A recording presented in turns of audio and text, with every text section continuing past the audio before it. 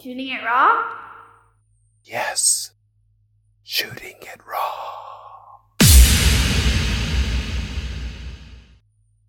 So with photography, it is quite interesting because now everybody has access to everything. So I think in my space, particularly in sustainability, it's really opened up a whole new world of transparency that we probably didn't have 5 or even 10 years ago. And that's transparency just on, a day-to-day basis. You see something going on, you snap a picture, put it onto social media, and that then blows up. So there's much more awareness now.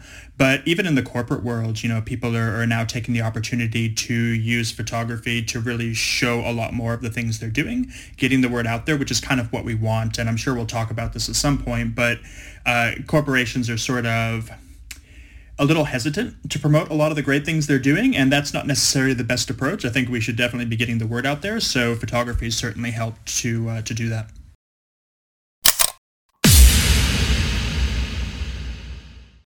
Okay, it took a while for us to get here. Thank you for joining me. Good morning, sir. Good evening. Okay, thank you. So you're in Melbourne. That's right. You do not sound like a guy from Australia. No, I'm not a guy from Australia. I'm American. I'm from Los Angeles. Los Angeles. Los Angeles has been called the Melbourne of California. Has it? I have not heard that. I'm totally making that up. No, that's... So I'm full of shit, but don't worry, we're going to get through this. It took a while for us to get here. Man. Because I don't know who you are, and I don't know what your story is. I haven't looked at the photos, so I'm going to discover... And already, the fact that you use sustainability like 12 times in your description has me super excited.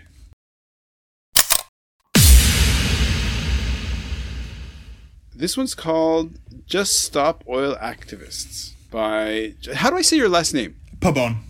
Pabon. Yep. Are you Portuguese? Puerto Rican.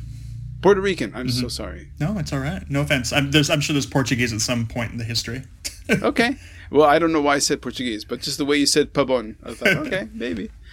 Okay, so the photograph has two youngish, they're kids, I'd say about 16, 17, 18, wearing a white t-shirt. And all I could see, well, it could say just stop, but I say in big black letters, just. And then in smaller letters, STO, could be stop. Very dramatic. Behind them is a dark gray wall. Perfect for viewing paintings or photographs. And so it's probably a gallery because it's got little description on one of the images. In the closest to the photographer is a young woman. Her hair's kind of dyed pinkish. She's got nice hoop earrings. She's in the middle of saying something, so her mouth is in the process of formulating something like an SHO maybe. And then sitting right next to her is a young boy with the same t-shirt, just looking ahead. They're both looking at somebody. So I don't know if they're presenting, if they're arguing. Just Stop Oil Activists. What is this? So this is an image that came out, I would say it's been a couple weeks now, and it's probably going to go down in history as one of the more iconic images in the sustainability movement. So what? That's a big statement. Yes, and I definitely think it will. So as a bit of background, Just Stop Oil is an activist group that has made a name for itself over the last couple of years by doing really crazy sort of protests. They're kind of the next evolution of Greenpeace, but sort of on steroids. Sea Shepherds. Like the Sea Shepherds, but a bit more public and certainly crazier than the Sea Shepherds. Oh, wow. So what they did in this picture in particular, they've done lots of things, but in this picture that I sent through, they are in the British Gallery. That is a Van Gogh behind them. Oh, it is wow. Van Gogh's Sunflowers. They made their way in, acted as if they were looking at the beautiful painting that's worth Wait somewhere. a minute. I have to... Okay, what the... Okay, now that you say that, I see the Van Gogh, and I see that it's been tossed some orange paint that's actually gone on the front and crawled over the frame. That is tomato soup. Okay. They threw a can of tomato soup on the Van Gogh in a protest against lack of access to food. Okay. So that is, it's a very crazy sort of thing. I can imagine being there and watching this, although I've seen videos of people on TikTok and whatnot who are actually there to see it live. But this is their form of protest. So So they did that. They threw it on the Van Gogh. The Van Gogh's fine. It's covered in glass, so it is okay. Thank God. But this is their form of protest. This is how Just Stop Oil does their thing. They were in another museum, I believe in France last week. They did the same sort of shtick. I don't know what painting, but the same kind of thing. They're also notorious for super gluing their heads to concrete in the middle of London, kind of their thing. So really sort of outlandish activism. A bit right up my alley, as far as, in the sense that, for example, when I launched Shark Rescue, and this won't all be about me, but it was all about, okay, how do you get noticed? So instead of being genteel and kid gloves and polite, it's good to kind of go up there and do something a little outrageous, because then it gets noticed, obviously, as these kids did. But you're starting off with a bang. I mean, okay. Now, my position is a bit more, I don't know, I sort of hem and haw on it a bit. Overall, when I speak to people, I am not very pro this kind of activism, and there's a few reasons, and the reason for me at least is the message is out there. It's not like the sustainability or environmental movement is just starting. We've been doing it for close to 100 years. There's probably very few people in the world now that don't know there's something going on with climate change or environmentalism. Whether or not they're doing something is a very different issue. Our goal as folks in this space is to get people converted. So versus getting impressions, this campaign got a lot of impressions. Everybody's talking about it. Did it convert anybody to become more environmentally friendly or to join the sustainability cause or join an NGO? I'm not exactly sure. If anything, it probably turned people off because they're kind of sitting back, scratching their heads and going, okay, I don't understand what the link is with saving the planet. And there is not a link. So I talk a lot about being an altruist, certainly. You want to do good, but you have to be more pragmatic. You have to really think and be strategic about what you're doing so you can get more people on side. John, you're speaking my language. I love this. Who are you? Okay, this is great. This is great. Okay, so you've put these little bombs out in the air, and I'm going to have to, detonate them. So what are you doing in Australia? How did you get there? Yeah, my career's a bit of a weird one. I've kind of traveled the world. So I've been in this space, sustainability, for, it's been like 20 years now. But what I experienced when I first started out in my professional career, I was in New York. I was working at the UN and became really interested in this sort of public good. I've always kind of been in that space. But sitting behind a desk didn't really do it for me. I think with what we're doing in sustainability, with all the changes going on in the world, I wanted to really experience that. So I started to travel. I moved to Shanghai. I was in Shanghai for about a decade, and that's where I really dug deep into the world of sustainability. So versus just in academic discussion, sitting on a panel and talking about it, I was in factories. I was on fields with the individual workers. I lived on a palm oil plantation in Borneo for a bit, and just really wanted to be there and to see things firsthand. And I think that's a little bit of the distinction between folks that may be in the United States or in Europe, where sustainability is more conceptual. But in Asia in particular, it's, roll your sleeves up and get dirty. It's work that's going on. And then after my my 10-year stint in China, I think that was enough of a tour of duty. I decided to move to Melbourne to experience things here. I was at a conference a few years back pre-COVID and realized there's quite a bit of work to do in Australia as well. So I thought, okay, let's go back to the developed world a bit and see what we can do. That's amazing. Okay, I lived 20 years in Hong Kong. Just moved back to Canada now. Looking at your photograph, as a performance artist, the world I lean towards, this idea of like being a grain of sand on the cornea. It's like an irritant that you can't, like, this is one little grain just gets in the way and has a great impact. your first image of these two kids in front of Van Gogh doing this protest, you lived in Shanghai, which is, having been in Hong Kong and very different from Shanghai, and I totally understand what you mean about being in Asia, and that's essentially the horizon of where all of this stuff is happening. I mean, you kind of also go into a palm tree plantation. Yeah, you definitely dive right in. Why is that inside you? What about growing up made that kind of a part of who you are? That's a really interesting question. I think it's that, and this is going to sound trite and ridiculous, but it is that curiosity. And I think by and large, a lot of people don't really have that curiosity. They're very happy with just taking things at face value. I'm not quite that way. I do feel myself as quite an irritant, as quite a grain of sand in the eye. I've always sort of been that way. But I'm also of the view that, unless I've experienced it, unless I know about it, not necessarily intimately, but whatever I'm talking about, I need to have had experience in it. I shouldn't be talking about it. So that can go from, living on that palm oil plantation all the way through trying a food, right? Don't say you don't like something if you've never done it. So I think that's always been sort of in my DNA, and that's what led to that sense of adventure, certainly in Asia, and then that just snowballed into something bigger. I thought the stint in, probably the same way you did in Hong Kong, I thought the stint was going to be very short in Shanghai, and here we are many, many years later with great stories to tell. Yeah, but that's life.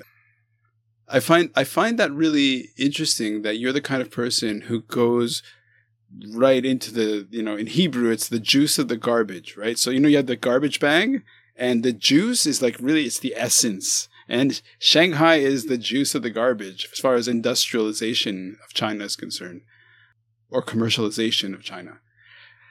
But okay, so how do you deal with the retort of somebody listening to this saying, "Hey, buddy, you're into sustainability, but you're flying everywhere"?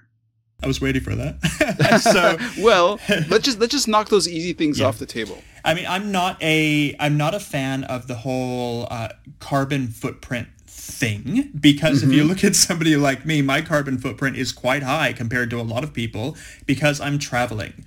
But there's a reason behind that. Why am I traveling? I'm traveling to go sit in a boardroom at a highly polluting company to tell them, hey, stop it, and to work with them to stop it. So at the end of the day, that balances out. I may be polluting in one way, but I'm certainly doing a lot of good on the other hand. So that's how I rationalize it in my mind. And I suppose for me, I'm not the kind of sustainability person who is a hug the trees and save the polar bears kind of person. I'm not an activist. There's plenty of people doing that, and I'm really happy that they are.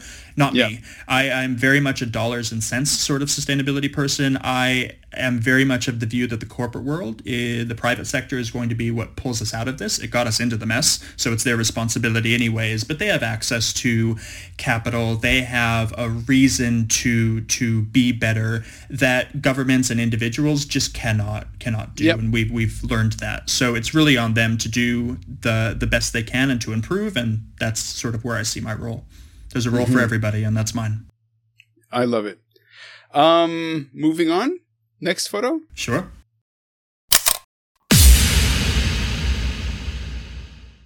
Okay, this is called Innisfree Paper Bottle. And it's two images put together. I'm assuming you didn't make these photos because they look like studio shots. Okay. So in the one image on the left, it's a person holding a bottle, like a squeeze bottle. It says, "Hello, I'm Paper Bottle." And on the right is, now I see it. It's a bit disingenuous because on the right, you see that essentially the image of the paper bottle, there's actually a plastic bottle within it. Like when you cut away the paper, there's a plastic bottle inside there. That's pretty, is that real? It's real, 100%. Dude, like what? How can that is so naked. That's such a bare. Okay, so no, I'm jumping ahead. You take it away. So I included this image because what I'm experiencing, particularly post-COVID, is a massive growth in what we call greenwashing. So like the word whitewashing, where you sort of paint over, bad facts. Greenwash is the same thing in sustainability. So that image in particular is pretty telling, and it's a very extreme example of greenwashing. I think companies are much more subtle, but this one was not so subtle, and they got called out for it. Who is it? Innisfree? So Innisfree is a South Korean cosmetics brand, quite popular. Like, these people could they possibly be more full of shit? Like, seriously. 100%. That's the thing. And they think they get away with it because they don't think consumers will notice or piece things together or even care. And that's such an outdated idea. But it's a fucking plastic bottle inside a paper cup. What is this? It's crazy. But you see this a lot. You see the sort of the poster child of this is ExxonMobil, right? They've been doing, anti-climate change rhetoric for decades, but they've been veiling themselves in this idea that they're promoting a more sustainable future. Right. It's so bold-faced, like this Innisfree picture, but we've become used to it, and we just don't even think about it anymore. And we don't think that they're greenwashing when they're just totally lying to our face. And a lot of companies are doing this. Most companies are actually doing this in some way, shape, or form. Ah, okay. And some are doing it on purpose, but some are doing it accidentally. But there are I don't mean to say that companies are not doing good things. There are companies doing great things. Mm-hmm. Mm-hmm. Again, so we've never met. So just so you know, conservation is one of the main pillars of the podcast. It's one of the main drivers in who I am. By a weird twist of fate, I had a client pay my way to get an MBA. Of all the things in the world that I would get an MBA, to me is kind of funny. But so what's your academic development? So undergraduate degree in political science and international relations. And then I have a double master's degree, one in the study of international organizations because I was working at the UN, and then the other in political science. How that morphed into sustainability is because of that sort of foray into public good. And then when I moved to Shanghai, finally trying to figure out, okay, how do I marry that experience in public good in the corporate world? The UN's pretty much a corporation. Yeah. In a commercial city like Shanghai. So that then morphed into sustainability. And actually, when I got started, it wasn't even called sustainability. I don't even think that was a term yet, even though God, I sound so old. People now come out of school with degrees in sustainability. Back then, that wasn't a thing. It was more sort of charity and philanthropy, and it grew from there. Did you go to Shanghai? Okay, so this is people used to always ask me this all the time, and they do ask me this all the time. Like, how did you decide to go to Hong Kong? So, what I love is to put at the heart of these conversations, because it's about inspiring listeners, right? But that it's not magic, Like somebody's listening to this, Like for example, I had Paul. Speaking of Sea Shepherd, I had Paul Watson as a guest on the podcast. To me, he's such a champion, but how do we get to that moment in your head or in your brain that says, I think I'm going to go to Shanghai.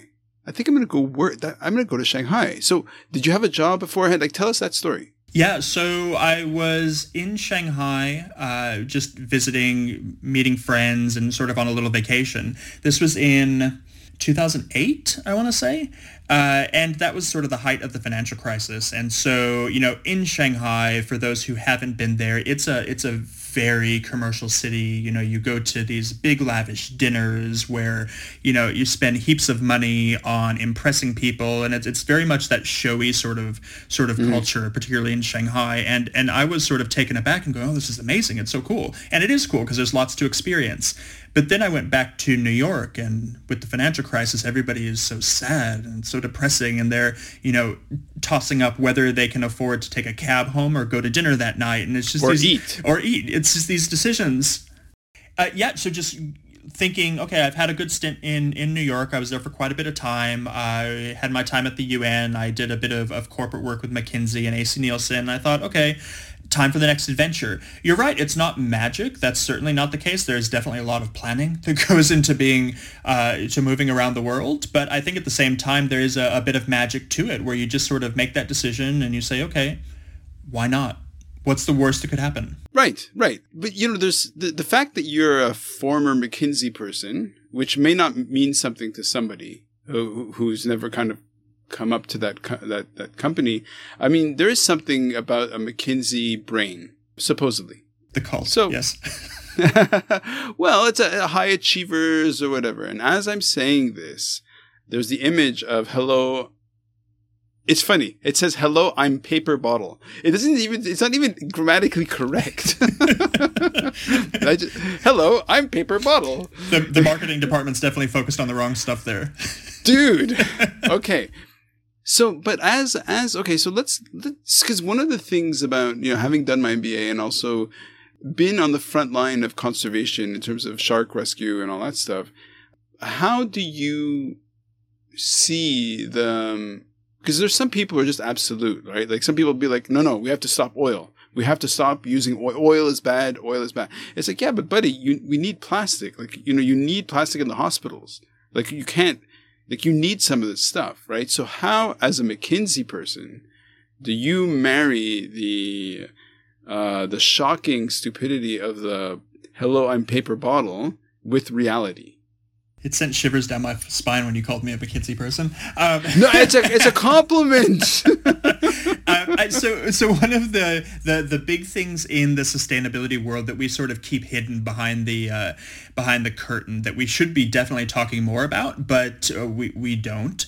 And it's sort of the forefront of the movement as well is what's called a just transition, which you totally hit on just right now. So a just transition basically talks about we can't just flip a switch. We can't just stop using oil. We can't just stop this, that, or the other thing because there's processes that have to take place. That's the McKinsey brain. There are things that have to be put in place before any of that happens, and we're years away from doing these sort of things. Mm-hmm. So a good example is getting rid of plastic. Okay, you get rid of plastic, you replace it with, a lot of people say, glass bottles. Fine. Where's the infrastructure for that? How long is the infrastructure going to take to develop? How are you going to get companies involved, the recycling companies involved, to switch their entire process to glass recycling, which is not easy. It's actually more time-consuming and energy-intensive than plastic recycling. So that's one aspect of it. If you look at it from a social perspective, you put all those people that have worked their entire lives at oil companies out of a job. What are they supposed to do? How do they earn a living if that's all they know? I'm not defending oil companies. Absolutely, we need to stop oil, but I'm just trying to show that there's so much more nuance to it. We need to upskill people or reskill people to put them in other places. So it's not as easy as just saying, do this, don't do that. There's a lot more that needs to go into this. I love the kind of, over time you realize how when a simple question, which is so easy to blurt, like, why can't we do that? Why can't we just stop? And it's like, to a certain extent, sometimes simple questions can trigger incredible change, but the world is so massively complex. Even something like, why don't we just transition to jet fuel that's not fossil fuel based, or that's somehow sustainably linked or whatever? It's because it's wicked complex, and it's not somebody there going, no, I want the world to be bad. It's really difficult to. So what was the phrase you used for transitioning? It's a just transition. Just transition. So a transition that's good. Okay.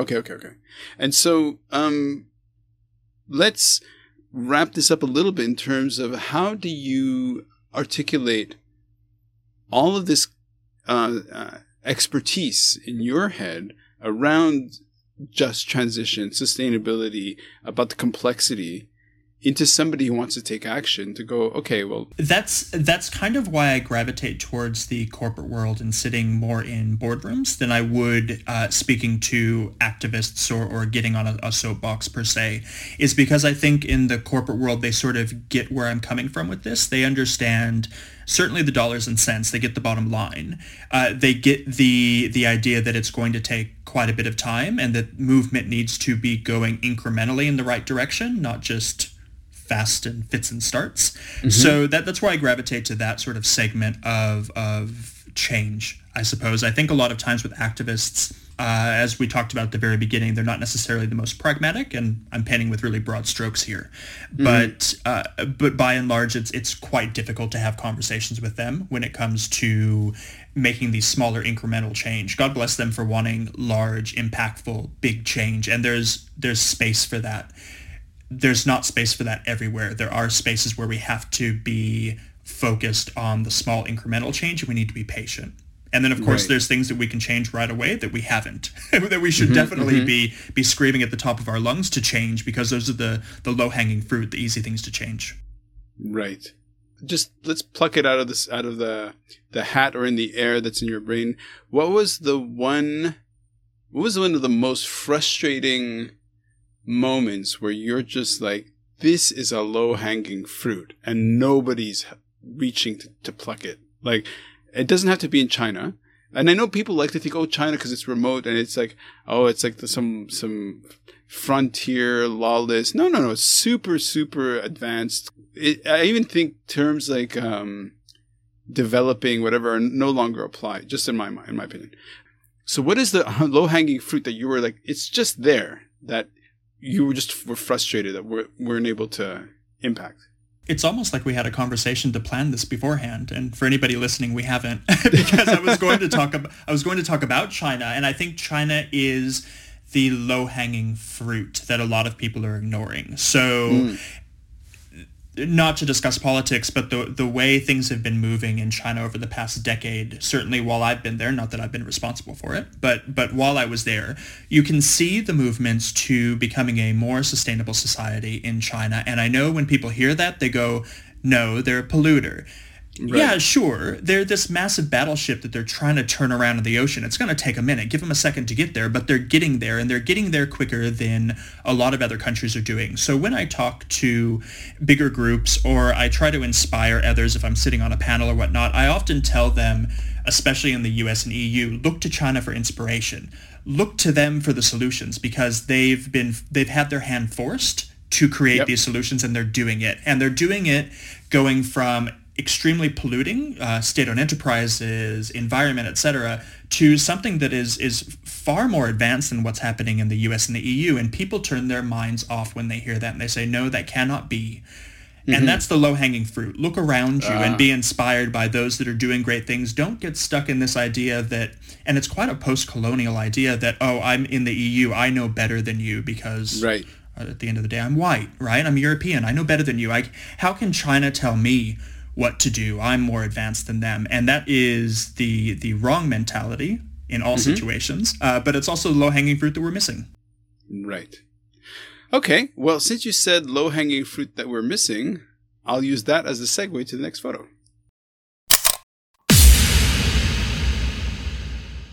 Oh, what's her name? There's she's like a preferred. Okay, so in this image, we've got a collage. So the background is black, like the far background is essentially black. On top of it, I can sort of see a black and white. It's like a black and white print of the whole planet, and on top of that is a collage of headlines from a newspaper or whatever. Like, there is no climate emergency. Another one is rising CO2 is greening the planet. CO2 is not a pollutant. Global warming is a non-problem. So these are all like kind of cut and pasted onto this thing. And in the middle, in white letters on a red background, says deniers. So it's just, obviously it's the only color in the image. We have this blood red well, the letters are white, but it's on a box, it's blood red. It looks like a Barbara Kruger image. I don't know if you know who she is. She's a photographer. Oh yeah. So it's kind of that feeling.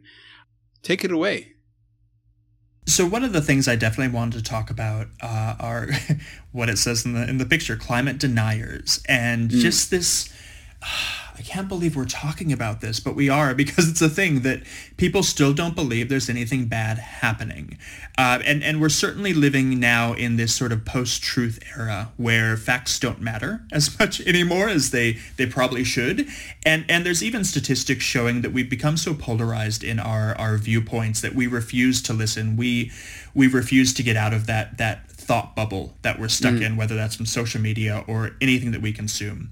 And that doesn't change when you look at issues like climate change and sustainability. There are still a very vocal group of people who do not believe it's happening, the climate deniers. And just for a bit of context, I mean, at this stage, it's something like 97% of credible scientists say that climate change is a thing, it's happening, we need to do something. There's even a group called the Skeptical Scientists Association that say that climate change is a thing, and those are the skeptical scientists. Right. So it's a very small faction of scientists that say, this isn't happening. And they're encouraging people to deny it. And a lot of those people are hearing these messages coming from big corporate lobby groups that are sort of filtering in more of that greenwashing and climate denialism. But it's quite a sad state of affairs, and I don't bring it up with the sense that I have any solutions to it. I don't know how to get those people on side. If you're at this stage seeing everything happen and you go, oh no, it's fine. It's just, the natural way the earth works, or Right. we've had stronger hurricanes this year, and we've had 1 in 1,000. You hear this all the time. It's the 1 in 1,000 year storm that's already happened 5 times this decade. Like, Right. well, there's something going on. Why is your head in the sand? Well, there is the not that I'm going to address what you're saying. I'm just sort of thinking, like, this is kind of your world. And so, for example, since you are in Melbourne, you're in Australia, and you've moved from, a society where you're basically an outsider. So when you've shifted into Australia, you're still kind of an outsider in which you're an American. How do you see your mentalities morphing given the location? Really interesting question, and I think that's part of the joy, the interesting thing, and also the struggle of traveling, being a global citizen, as they call it. It is that need to morph and adapt, and to always remember in the back of your head that when you are somewhere else, you're a guest in that space, and you definitely need to remember that you need to adapt to that in a lot of ways. And I think, whether it's in China, I lived a stint in Korea, and now in Melbourne, there are slight shifts. But I think what is good in my space, and what I do at least professionally, is it's quite culturally agnostic. So There's not that much of a shift that needs to happen. People know that we need to change. People know there are ways to do it. So I don't need to necessarily adapt a bit of the messaging here and there, and what we talk about. I mean, in Australia, certainly they love to dig things out of the ground when it comes to the corporate world. So the timbre of the conversation changes a bit. But at the end of the day, I'm not having to morph and change how I approach things too much, at least in the professional sense. The personal world, very different. So how in your work, when you're in a boardroom situation, because there it's all driven by self-interest, right? So it's people are just like, okay, I want to improve sales, or I want to improve whatever it is.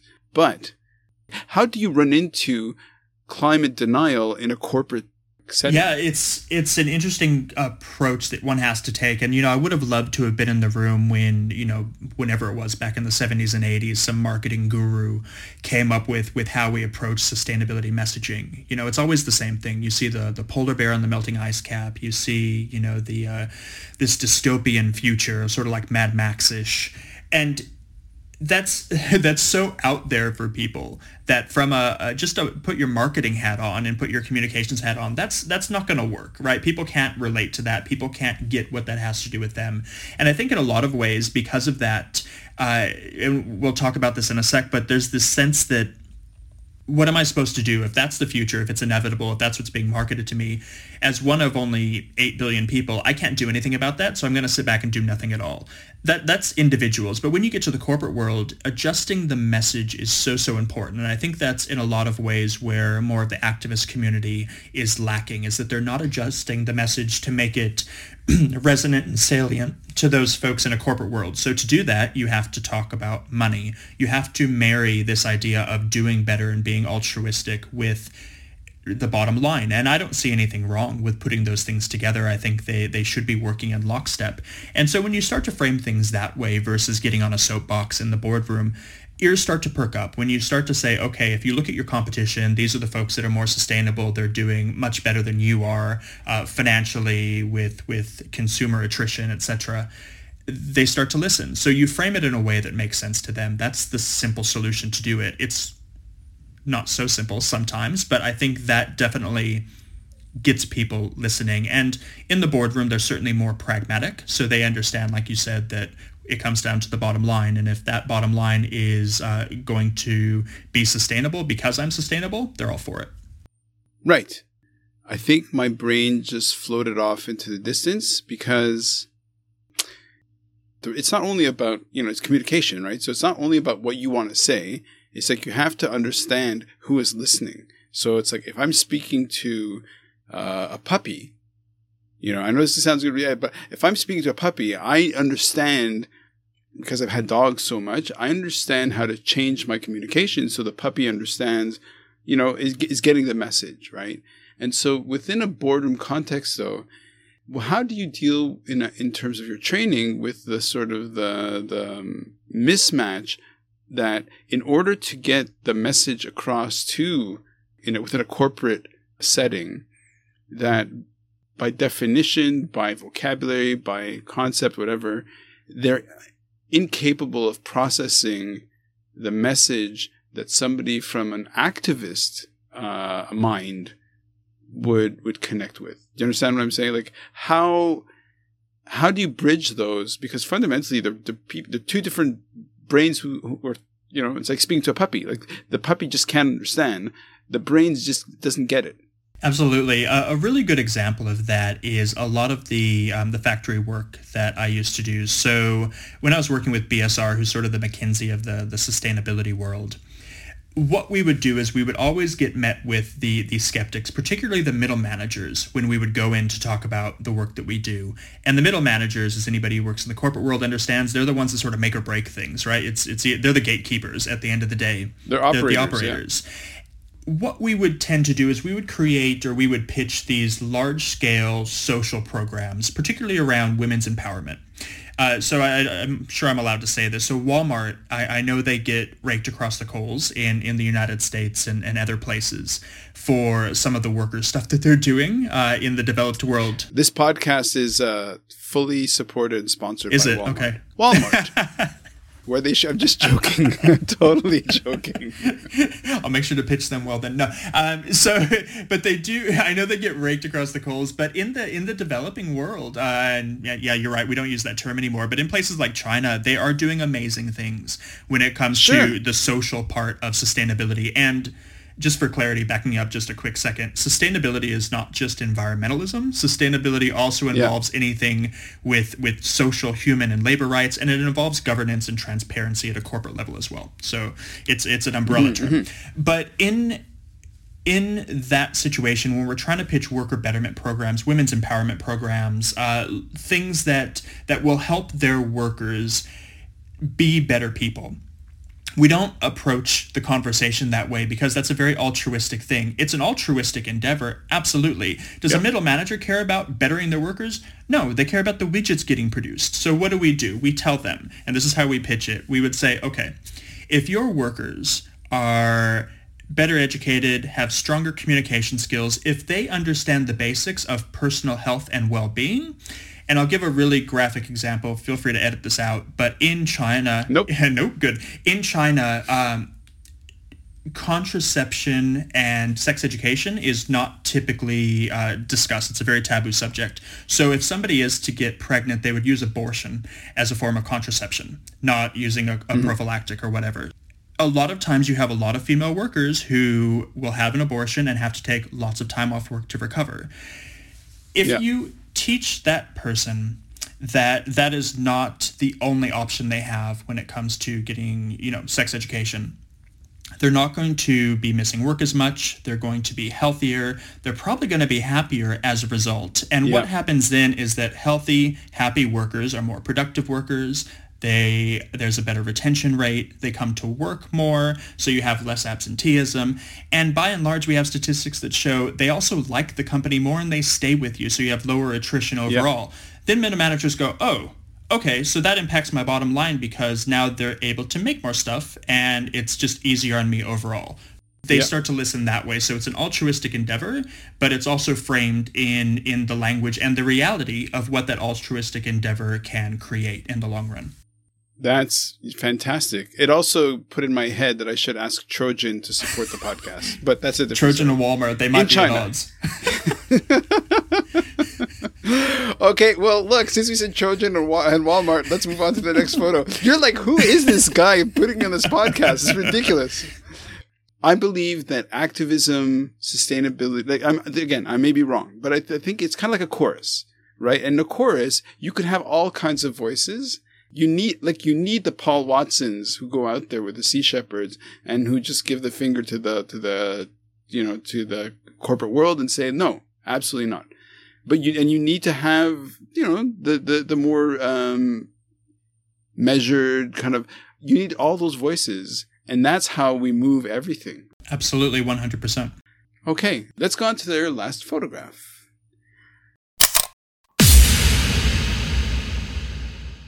Okay, so it's called Climate Doomism. And there's an old stately building. My architecture's crappy. It looks like it's in Germany because it's a German flag. So. And then two people are walking. It looks like it's probably early summer or midsummer. They're holding hands. It's very sweet. It's, twilight-ish or nightfall. And the light's beautiful. Behind the building's lit. And what really makes the image, which I get to last, is in the foreground, it says Carbon Clock. And it's been an erected sort of display thing. And it says German CO2 budget left to blah, blah, blah, blah, blah, reach, and then global CO2, and then these impossible numbers, like 2 billion, 35 trillion, bazillion, I don't know, just impossible numbers. Why don't you make sense for what I'm looking at? Yeah, and I'm so glad we're ending with this image as well, because it's more of a positive, hopefully, conversation. So in the image, it's one of many that shows just how large the problem is that we're facing when it comes to climate change, when it comes to saving the planet. And like I said a second ago, when you're faced with these massive numbers, with these massive tasks that are ahead of us, most people just say, forget it. Like, that's no. It's too big. What am I supposed to do? Can't keep in your head. And if it's all sort of, if that's how things are going and if that's where we're headed anyways, we'll just, ride the wave until we get there. Like, just live the best life you can if we're going to hell in a handbasket. The message that I really want to get out to everybody is one of anti-climate doomism. You see a lot of climate doomism, a lot of people just giving up, a lot of messages as well, and what a lot of folks in the sustainability space that do more of the communications research, they found out that this push into doomism in social media in particular is being funded by these big lobby groups again. So it's the next evolution of that greenwashing in a much more subtle way. So fake stats that are getting pushed out, things that are saying, encouraging people to just say, forget it in much more subtle ways is something that's been happening a lot in social media, and it's a terrible space to be in. So I just want to really encourage people and not to sound sort of Pollyanna-ish, but there's lots to be hopeful for. There's a lot more to be hopeful for than there is to be scared of. If you want to make a change, make a change. If you want to be more sustainable, find out how to do it and get stuck in and get it done.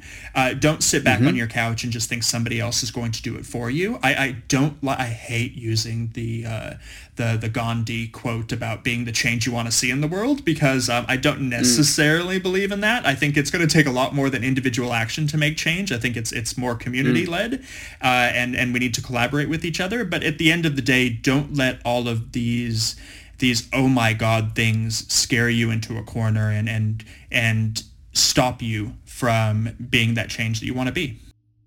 For sure. And okay, as you're saying this, I'm looking at the image a little closer. It says time left to save the planet. And I'm like, are you freaking kidding me? There's a countdown? Like, well, how is that helpful? And okay.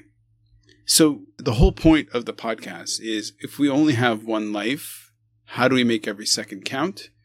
And I mean, really, this feeling of being overwhelmed and disempowered, I mean, is real. Like, it's kind of like, when you're facing a problem that's so huge, like, maybe you can answer this. What is a percentage of people who will throw up their hands in like fear or disempowered, like being overwhelmed, with that little percentage that is entrepreneurial and that's going to solve the situation, who's going to face the situation. Like you, I'm going to go to Shanghai. Like, I'm going to go to the juice of the garbage to get involved. Like, how would you describe that population? Yeah, so I think there's a couple different segments, certainly. So there's the ones that will just never do anything because they just don't care. Right. Luckily, I obviously there's no statistics on this, but I feel that that's quite a small population. Then there are those that are actively working against what we're trying to do. That's even a smaller population, and hopefully it continues to become smaller and smaller. But then you have those people that want to do something that don't know how, or they don't know how to begin. And I think they're the most susceptible to this climate doomism message where, okay, I want to do something, I don't know what to do, but all these things are coming at me, so just forget it. And it's the same in a consumer world, right? You have those non-adopting sort of segments that are there with consumers, and it's the same with us. We need to really encourage that group and show them how they can get involved. And I think the way to do that is to make it relatable. So if we go back to that first image, being an activist or getting involved or being more sustainable relate to their life much more in a way that doesn't paint them as some Looney Tune that's going to, toss tomato soup on a Van Gogh, right? Nobody relates to that. They want to make it... Unless that's their thing. And I think with that segment, they're the activist segment, so they would already be involved. They'd be heavily involved. And doomism is not going to stop them from doing what they want, and that's amazing. I really love that. And then you have the folks sort of like myself, right, who are involved, or yourself who are involved, that we kind of, in a lot of ways, operate sort of behind the scenes, and, the sort of the Great Wizard of Oz behind the curtain, making sure the machinations are all happening. Those are the biggest segments, I think, when it comes to the sustainability world, I suppose, and then who's going to do what. But I think by and large, the majority of people really do want to get involved. They want to find a way to get involved. And what I always tell people is it's amazing to get involved. You should absolutely do it. But to definitely remember one thing, that you can do anything, but you can't do everything. Pick what you want to do. Pick your little piece of the pie and work at it. I think as altruists, we really want to do everything. We want to help the homeless person on the street. We want to, adopt that puppy. We want to go read to elderly people. And there's only so much of us to go around. But I think the encouraging part is there are so many of us to get this work done that we don't need to operate in a silo. Somebody will help the homeless person. Somebody will adopt that puppy. If you want to contribute in other ways, go for it, and don't let anybody dissuade you from doing it. Beautiful. Is there something that a listener can go check out that you're connected with specifically? If they're like, oh, dude, John Pabon, I love how he speaks, wants to get involved. Are you doing something more community focused that they could join, or you can suggest? Nothing at this stage, so they can certainly check out my website, which is johnpabon.com. I do quite a bit of writing, so I do have a book that's out called Sustainability for the Rest of Us. Wait, stop. No. You don't bring out your book at the end. No, maybe it is like call to action. Okay, what's the name of the book? Sustainability for the Rest of Us, your no bullshit 5-point plan for saving the planet. And in that, available on Amazon? It's available on Amazon, on every sort of big retailer online. So definitely check that out. You can link to it from my website. So there's links out to all the places you can buy it. But it's in the show notes. That's in the show notes. It's a practical guide for how to, as an individual, as that segment who doesn't know what to do, to really get out there and do stuff. So I talk a lot about my professional experience. It's been called really a no-nonsense sort of approach. So I don't talk to people as if I'm a McKinsey person. I talk like we're talking right now, right? So it's a very approachable sort of book. And I also have a book coming out in early 2023, all about greenwashing. So all about that sort of second image that we discussed, and the ways to watch it, the ways to avoid it, and sort of what we're supposed to do with it, and hopefully stop it at some stage. So that's how I'm spending my time, and that's my little piece of the universe that I've carved out, is getting my thoughts down on paper. John, fantastic. Okay, how old is the book? So this was out in late 2020. Yep. God, it's already been 2 years. Yeah. Okay. Respect. because in a way, I know books and book publishing, all this stuff. So, how did its publication surprise you? Because you can never anticipate what's going to happen. Mm-mm. The marketing side of it really surprised me. And I do have, sort of that communications mindset, definitely. But I thought, okay, I'm done with the book, put the end at the end of it, published it, and that would be it. And it's not. That's just where the work starts. Yes. Like, it's a marathon race. And I think even towards the end of writing it, I remember I was in COVID quarantine in Korea when I was finishing the book. And all I could think about was just get this thing done. I'm tired of writing it. I'm tired of dealing with it. I'm tired of looking at it. And I thought, okay, well, that would be it. But then you have to actually sell the thing. And that was the part that surprised me the most, is getting it out into the world. Well, writing a book is like making a baby. And then when you publish it, it's born. But like a human being, you actually have to nurture it into a being. And in the same way, like, do you have any advice for somebody who's going to write?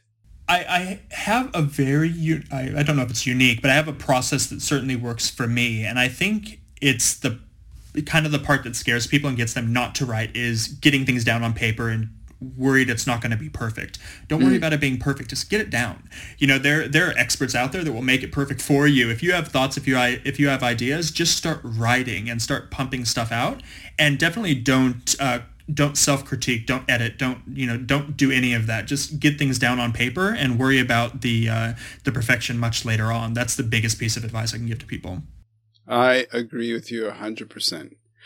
Okay, John, this is, you're speaking my language. This has been, so good. And my head's still reeling about this time left to save the planet. I'm like, what? Don't fall for the climate doomism. Don't. Okay. Yeah. Exactly. So I mean, things are going to change. Certainly, it's not going to be the world in 5 years. It's not going to be the world that our parents knew. We know that. It's called climate change, not climate equals the end of the world. It's called life. That's right. I mean, like the world. That's what happens. That's it. We'll have to adapt. I mean, you're not going to have your timeshare in Florida probably in 30 years, but we adapt and we move on. And as long as we're smart about it and we continue to move in the right direction, what else are we supposed to do? Yeah. What else are we supposed to do? John, thank you so much, man. Thank you. Absolutely. No, thank you. Shooting it raw? Yes. Shooting it raw.